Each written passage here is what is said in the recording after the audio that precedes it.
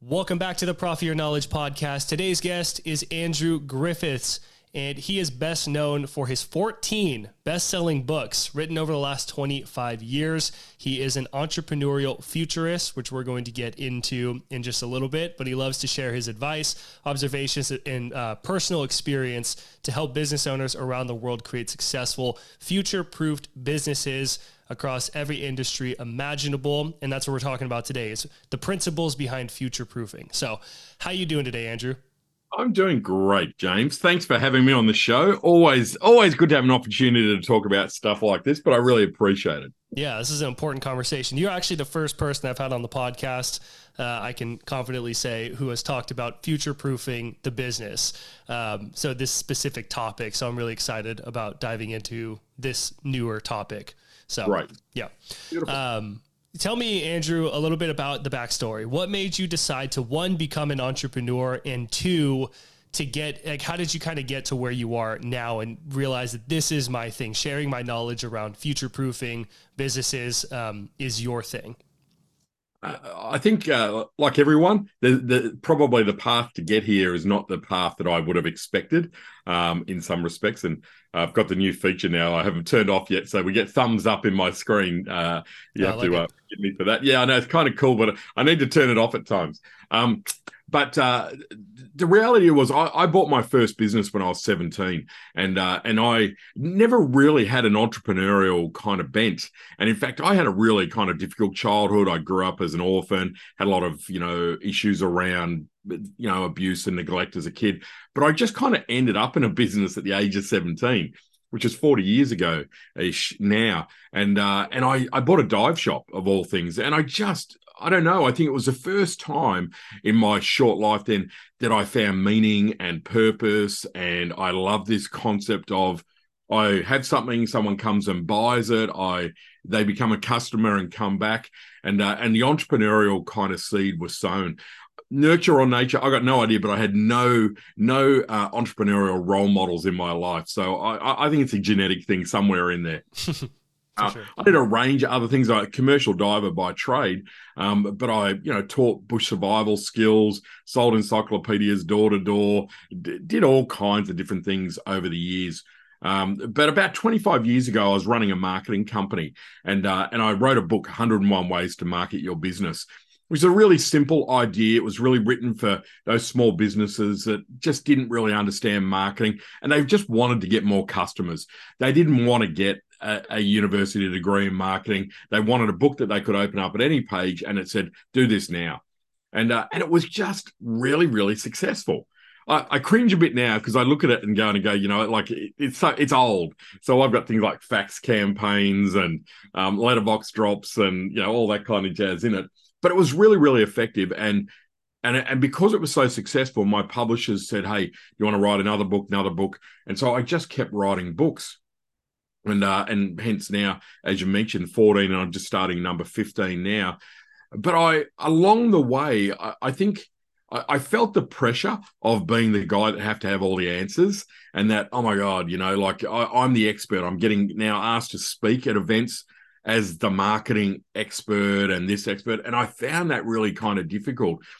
I don't have any marketing qualifications. I don't have any business qualifications. All my stuff is street smart, Sesame Street smart, some people might say. But what I figured out was I'm actually really good at teaching people what it is that I figured out to do, that if they apply it, it'll work for them. And that concept. So I never say I've got all the answers, but I say, hey, look, this has worked really well for me. It might work for you.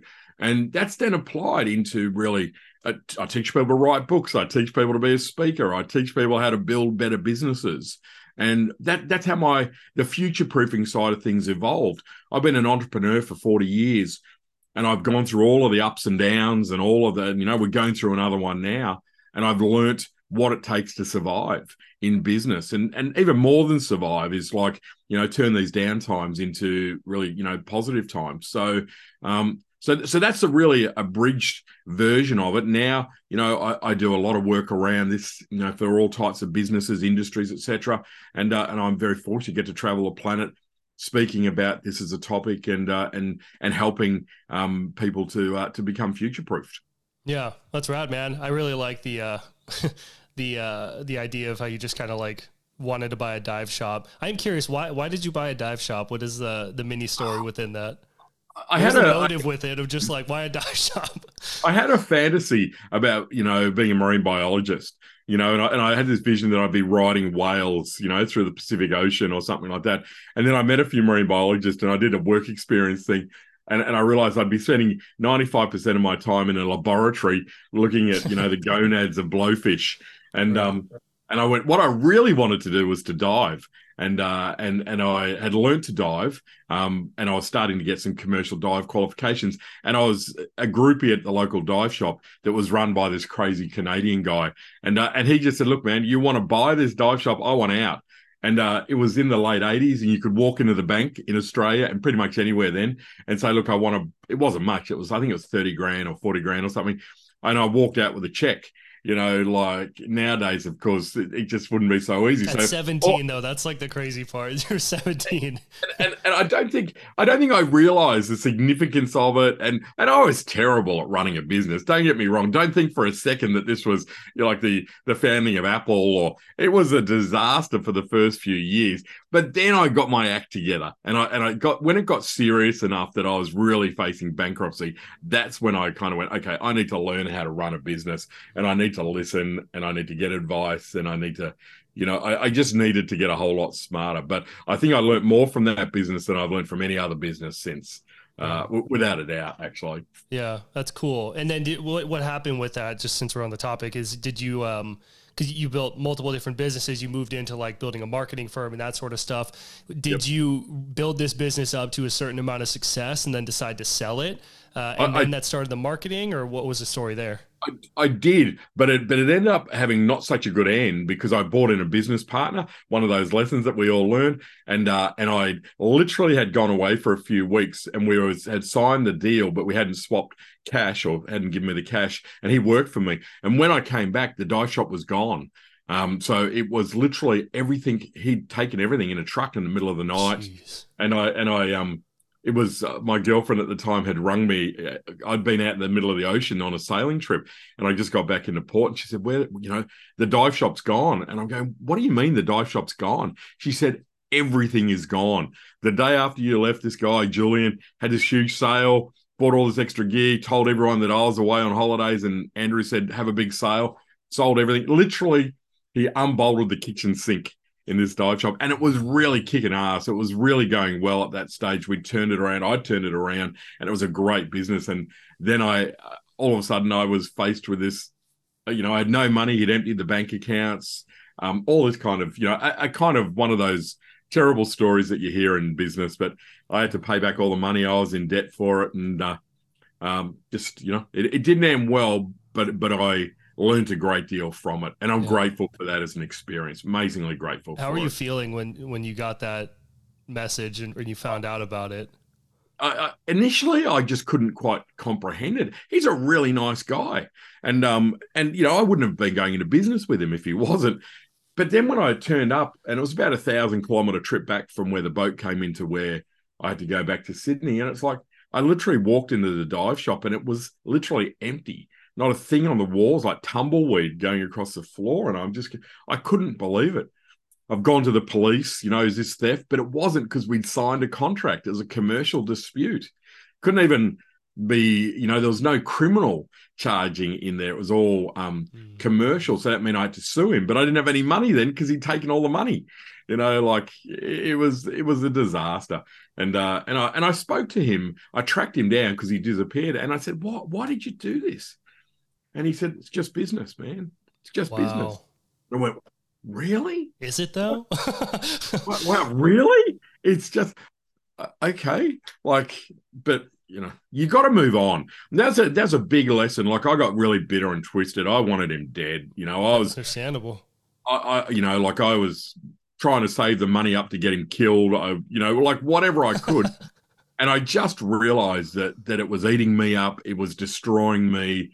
And I had to let go. That was a lesson that he taught me out of that. Couple of lessons, but the biggest lesson was you got to get over stuff that happens in business quickly and move on, because otherwise that can define you. Like, I could have become so bitter and twisted, and And I was at that stage, but I could have carried that with me for the rest of my life about he done me wrong. He did, people do what they do. You got to move on. And in business, you're going to do stuff. Everyone who's had a business partner's got a bad story to share. Everyone's been through that in one shape or form if they've had a partner. But I did learn to let go of stuff quickly and move on, because it's actually not the partner stuff that sends you broke. It's the misery, the pity party, the depression, the not doing anything. And it's what I had to do, as I had to get on with life.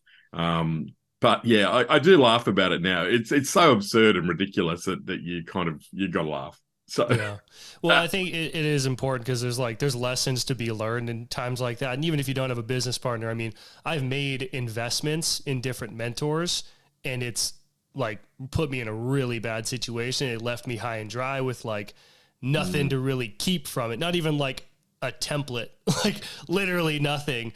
And they promised me these huge, I made a YouTube video about this, but they telling the whole story, but they promised me big results, and then I was doing what they were saying diligently, and then it didn't work.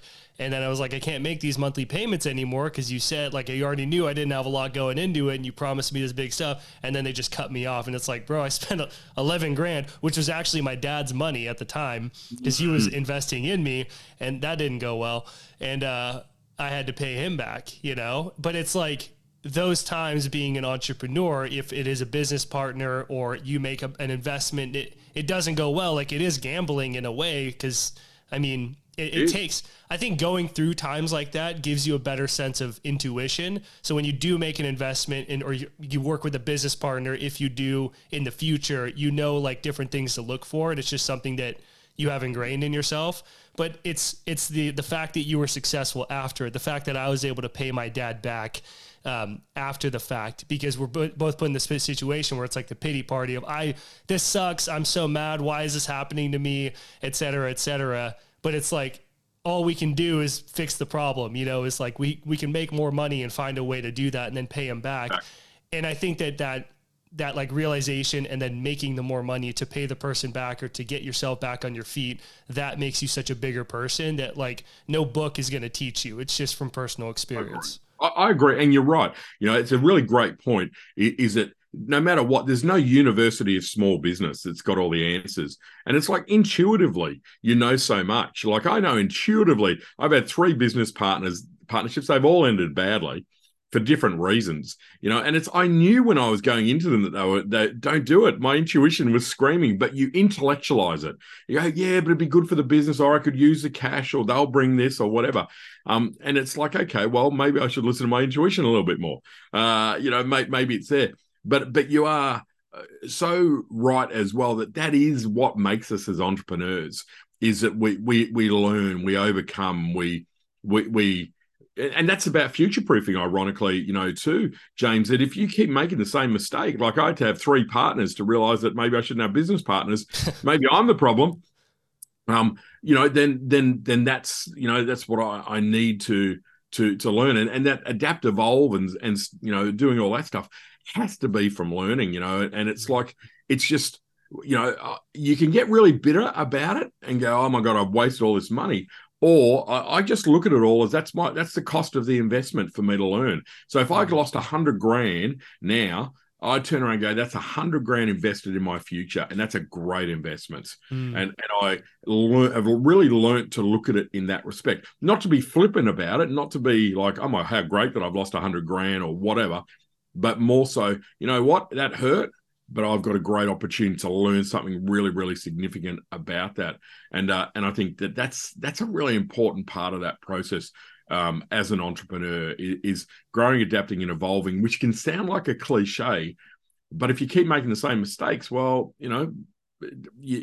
that's your future is kind of mapped out. You've got to get smarter at it. And sometimes we only get smarter when it hurts. And that's the lesson that, I've taken out of that kind of stuff as well. All the bad stuff that's happened has made me far better and far more successful as a result of it, without becoming bitter and twisted about it, without blaming the world, still making sure I have a great attitude and a positive attitude. Yeah, yeah, that's not easy. It's that's something, unfortunately, for the listener, you're gonna have to go through in your own way at some point. Everybody's gonna do it at some point. So hopefully, it Exactly. happens to you earlier, honestly, and that you stick with it long enough. But yeah, I Andrew. think So good. Sorry, I was going to say, I do think it's easier if it happens earlier in some respects. Like, Yeah. I was young when I really had that biggest issue with the dive shop. Probably, I was 20-ish by that stage, and it was like, there's not much you really can't recover from at that stage. Mm. I'd find it hard if I was, 55, 60 or something, and I've invested all of my retirement money into a business and I'm learning all those lessons then. That'd be tough. And I do encounter quite a few people at that space because it doesn't matter how successful you've been in a corporate environment, doesn't mean that translates to the entrepreneurial world. And I think people kind of forget that. True. Yeah, that's awesome. So you talk a lot about, future proofing of a business. Can you give me just like real quick a definition of what is future proofing for the listener? Yeah, great. The easiest way to look at it is like evolution. So if you look at how animals evolve, how that kind of works, what it's really about, it's about how we adapt and change as the environment changes, so that we're better able to survive. A bird on an island learns how to its beak changes shape so that it can eat a different seed. There's lots more of those seeds on there. That particular bird thrives. The other birds don't. And I'm a frustrated zoologist, so for me, the animal analogies always work.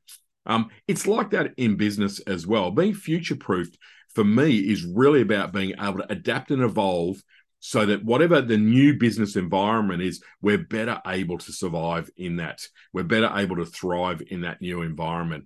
And that's really the key, if that makes sense, that kind of simplistic kind of description. Yeah, so it's adaptability. It's building your business to where it can be adaptable and have a sort of ebb and flow with no matter what gets thrown at it. It's future proofed. That does make sense. It is, but most importantly, it's about being proactive, about being future proofed, not waiting for a situation to change and then we try and adapt to survive in it. I think we can know, like, if we're entering a tough time financially, economically, globally, or whatever, there's stuff that you can do to make sure that you survive it. There's whenever, whatever might happen, there are certain things we know that are going to happen that we can plan for, we can prepare for, we can get ready for. And that's a bit about future proofing as well. Yeah. Can you tell me, I mean, you work with a lot of different businesses and, have been for a long time. Can you tell me an example of with COVID where something is totally unexpected and people were like, whoa, that came out of left field, like whole pandemic, like when's that happened in history? Since before this, it was like the Mexican flu or something like that. It was some way back. Incredible. So when something like that happens, can you tell me a story of maybe like a business who did well, or even one who didn't really do well and kind of lessons learned from that you may have been working with, or even with yourself, in terms of future proofing with something just that you don't think is going to happen? Cause you said you do have to be proactive, but like we can't realistically plan for everything, correct? We can't plan for everything. COVID was such an anomaly, right? It was like, I'd certainly never experienced anything like that in my life, but any kind of crisis or major issue, whether it's a global financial crisis, whether it's COVID, whether it's 9/11, whatever the actual issue is, there's certain characteristics that always, play out the same. The first thing is the challenge is cash. Businesses dry up. They think they've got 100 grand cash in the bank, but the bank says, well, we're changing the rules now. You've actually only got 20, because it's a risky environment. Customers change what they need. They become fear-based, and all of a sudden, we're not adapting and evolving or changing our message quickly enough. So, they look for someone else that can. So what I'm saying, whatever the issue is, the characteristics for dealing with it are often very much the same. So when COVID came along, you're right. We all saw, the dreaded word here was pivot. I think it was all around the world. We all got tired of hearing the pivot word. But I certainly saw and work with a lot of companies, a lot of businesses then that were really proactive and realized that they had to take action fast. And that was the real key. We don't know how long this is going to last for. We don't know really what it's going to, it's all unknown territory is what it is. So businesses really had to, number one, shore up their finances to be able to say, like, how much of capacity have we got? What big decisions do we need to make quickly? So a lot of that was stop spending, limit hiring. Anyone wants to retire now, like really cut costs without being, too brutal about it, but really get on top of your dough and make sure where you're exposed. Now, that's whether you run a hot dog stand on the corner or whether you run IBM, or Apple or whatever. Everyone kind of had to, really take a breath. And I saw that, with businesses, as well, talk to suppliers, talk to landlords, talk to whoever it might have been. And so there was a lot of reaction, but then the most important part came for the Adapt and Evolve was they had to stay deeply connected to their clients, their customers, to make sure that they were giving their customers what they really needed. And so we saw some really cool adaptations from, my local bakery, then just turned really smartly into doing simple things like making take-home packages. You could buy jars of yeast, sourdough starter, make your own bread at home, online cooking classes, hairdressing salons were doing, you could get a kit sent home or delivered to your house and they would do a Zoom session to talk you through doing your own, coloring or whatever it is. It brought out amazing innovation. We saw the gin companies. I'm not sure if it was the same in the States. I'm assuming so. Gin is huge in Australia at the moment for some strange reason. Every gin manufacturer became a hand sanitizer, manufacturer. Oh, yeah. It was an extraordinary and, amazing the way that kind of worked. So the adaptation changed. The problem was those businesses, it just froze. And this is always the problem. Holy crap, the economy's died. This has happened. We do nothing but wait and see. And while they're waiting and seeing, those other businesses are innovating, adapting, evolving, trying new products. Because one of the great things, James, that happens in these uncertain times, consumers or your clients are much more receptive to new. They're much more, we want new products or new services or a new way of doing business or new, because it's a little bit uncertain and, we're kind of shaking that up a little bit. It's very interesting how that kind of works. So that's an opportunity that came out of that. So we saw some businesses that leapt on that, communicated, tell us what you need. The gin manufacturers are a great example. While people were drinking a lot more gin during COVID, but there was this huge demand for hand sanitizer all of a sudden that for them is an easy process, cost effective. They had the staff, they could really do that. The pivoting thing was awesome. Then you've got places like in Europe, where airports that weren't getting used were being turned into drive-in theaters so that people could actually sit in the car, stay COVID safe, but it had these huge spaces, these huge areas that they could, project a screen off the side of a building and get people out and about doing stuff, not really as a money-making venture, but actually as a goodwill venture more than anything else. So again, that to me as an entrepreneur or futurist is one of the most extraordinary things, because out of these sheer dramatic changes, that's when incredible companies are born. We see this boom. Out of the GFC was when we saw the Ubers of the world arrive. We saw the Canvas of the world arrive. We saw these amazing businesses grow out of the toughest of economic times. Same happened during COVID. In 10 years, there'll be the COVID companies that have all appeared that were brought about in really tough conditions. The world was uncertain. People made stuff that everyone wanted and they built empires out of it. It's a fascinating kind of opportunity.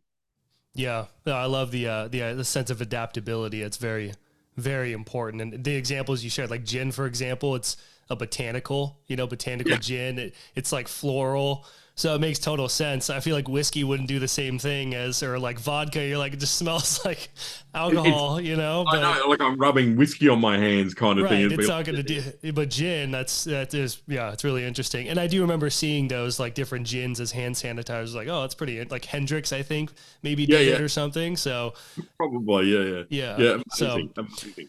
No, it is. That's really important. Go ahead. I was just going to say, though, too, a lot of that was, again, this culture and this philosophy. And that's this, to me, is that future-proofing kind of concept is is not really about just getting through this issue at hand. That's what normally drives it, though, right? We're at a crossroad of some sort. Again, COVID, GFC, whatever the issue may be. But it's really a philosophy, and it's really this concept of learning, unlearn, and relearn all the time. It's about being tightly connected to our customers to say, well, what do they really need so that we stay relevant? Because, once you lose relevance, you never get it back.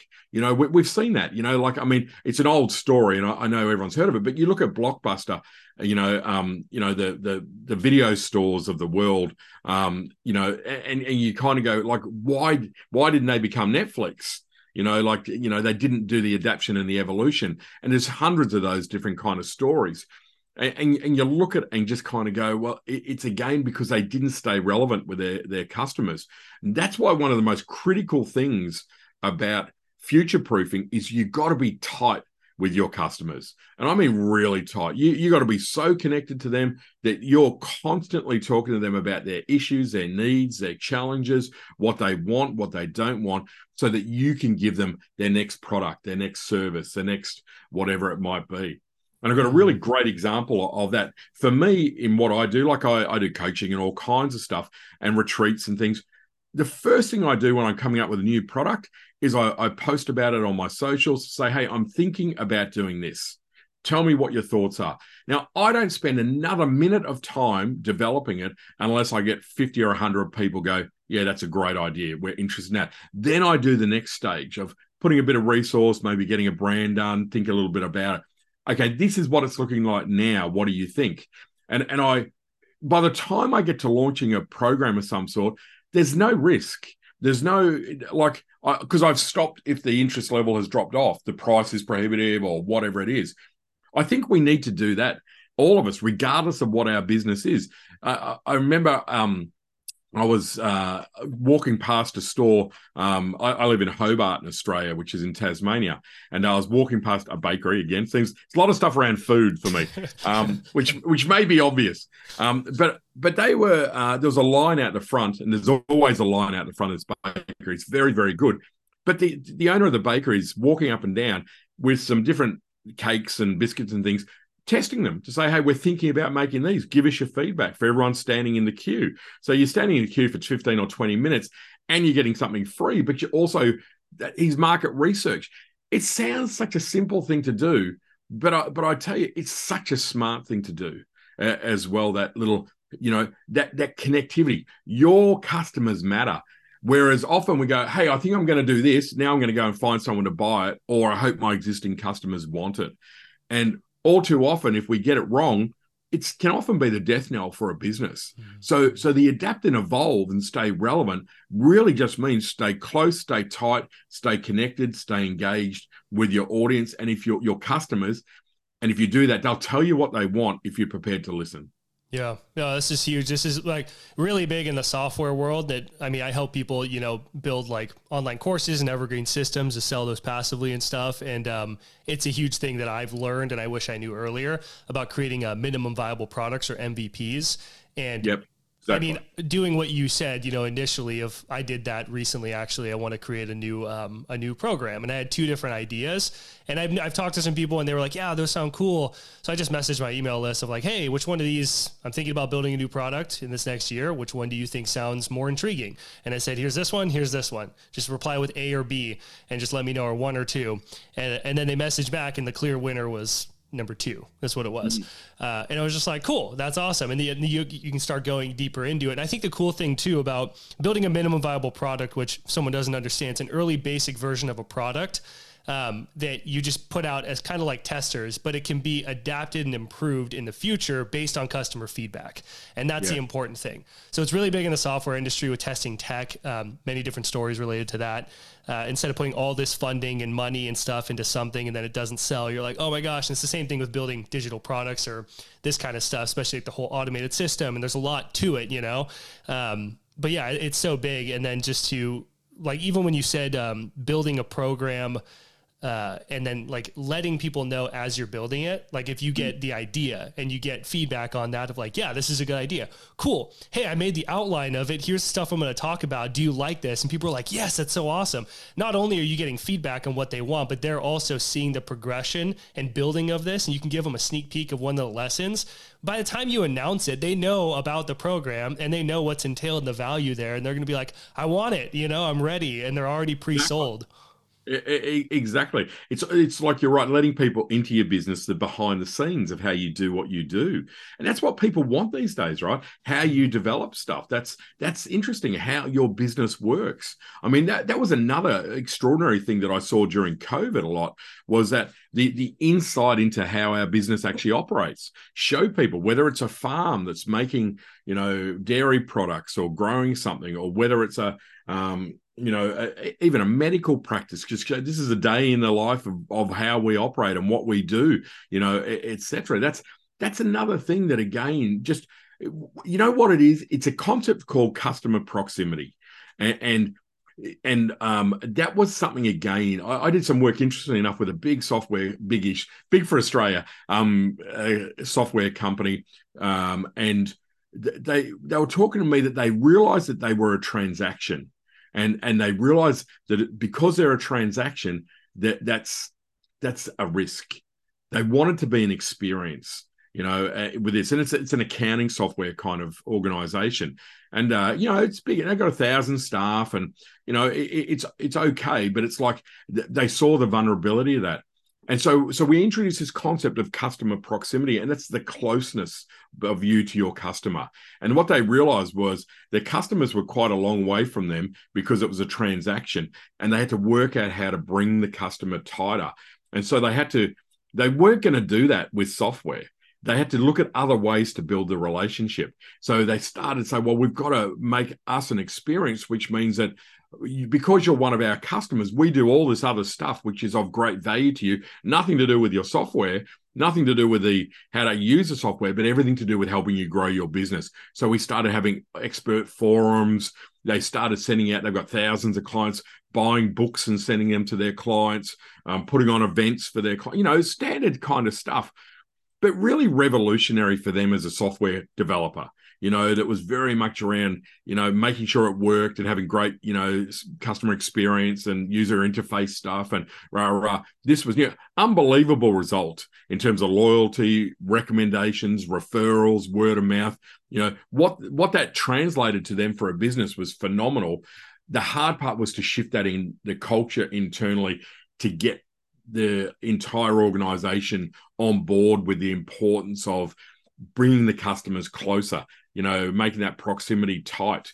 And that's letting people into our business as a part of that, getting them involved in the process as we develop products, teaching them even about the stuff that we get wrong. When we see businesses bugger up and make terrible mistakes, how we handle that is a great way to build customer loyalty and to build, customer connection. But we, businesses aren't always very good at handling it when they get wrong, where they feel if I tell the world and I admit that I got it wrong, that it'll make us look bad. In fact, it'll probably make you look good if you're honest and open. We're used to companies getting it wrong, showcase that side of things there. So a lot of the work that I do, James, when we're talking about future proofing, is this kind of stuff. Teach about customer proximity. How do you bring the customer closer? How do you adapt and evolve?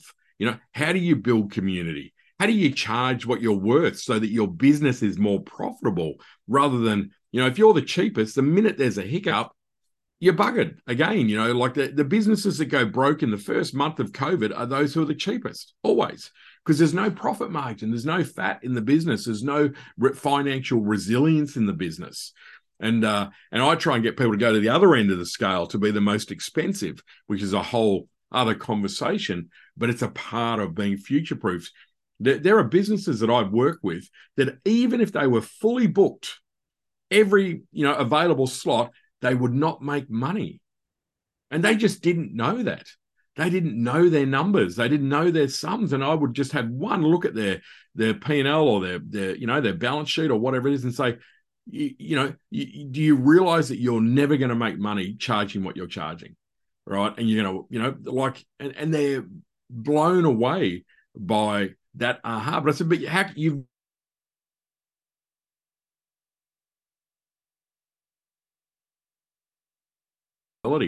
and there's not enough discussion about profitability in business these days.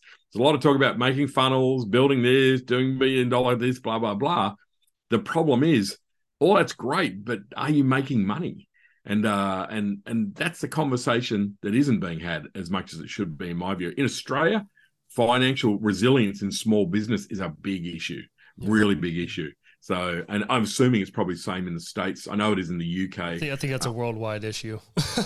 Very much.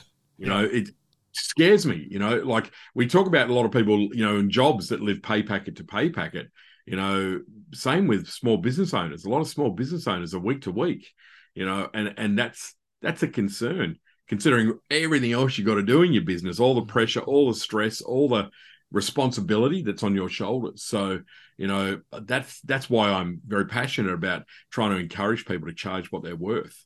So hard one. But necessary. Right on, man. We're going to start to wrap up here, but I do want to ask you, Andrew, where can people learn more about you and get connected? Sure. Facebook is easy. Andrew Griffiths. I'm very, very easy to find. You can Google me, LinkedIn, join me on LinkedIn, Instagram, all those places. My books, the latest one's on Amazon, of course, and all the other places. It's on Audible as well. If anyone does want to know a little bit more about that, charging what they're worth. But love any of your listeners to connect, reach out. I'm easy to track down.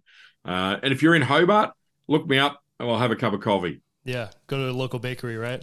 That's right. Yeah, exactly. Right on. Thank you, Andrew. So for the listener, we talked a lot about different ideas, and I think just being able to be adaptive, is a big one that we talked about. Obviously, you have to listen to the whole episode to remember all the juicy nuggets that came from this. But I mean, I think that's just such a necessary skill, and keeping track of your finances and all that stuff too, because that's big with the profitability aspect. There's a lot of things that you can learn just from staying in the game, and it's okay to fail. In fact, as you heard, we talked about, that's like the biggest way to learn. And the sooner you can make those big mistakes, the better. Because you can be put in a really bad situation later on in life, which was pretty interesting, and I totally find true. So if you're young and you're starting a business or you're thinking about it, just get into it. I got in when I was 22 when I first started, and I'm really grateful that I did. People thought I was crazy, but like Andrew started when he was 17, just walked in and got 30 grand, started a business. So there's a lot of opportunity out there, and it's great to have a mentor like Andrew so you can make sure you stay inside the bumpers while you're building up this business. So biggest thing is that you do something with all this information. So take what you learned here, get out there, make something happen. We'll see you in the next one.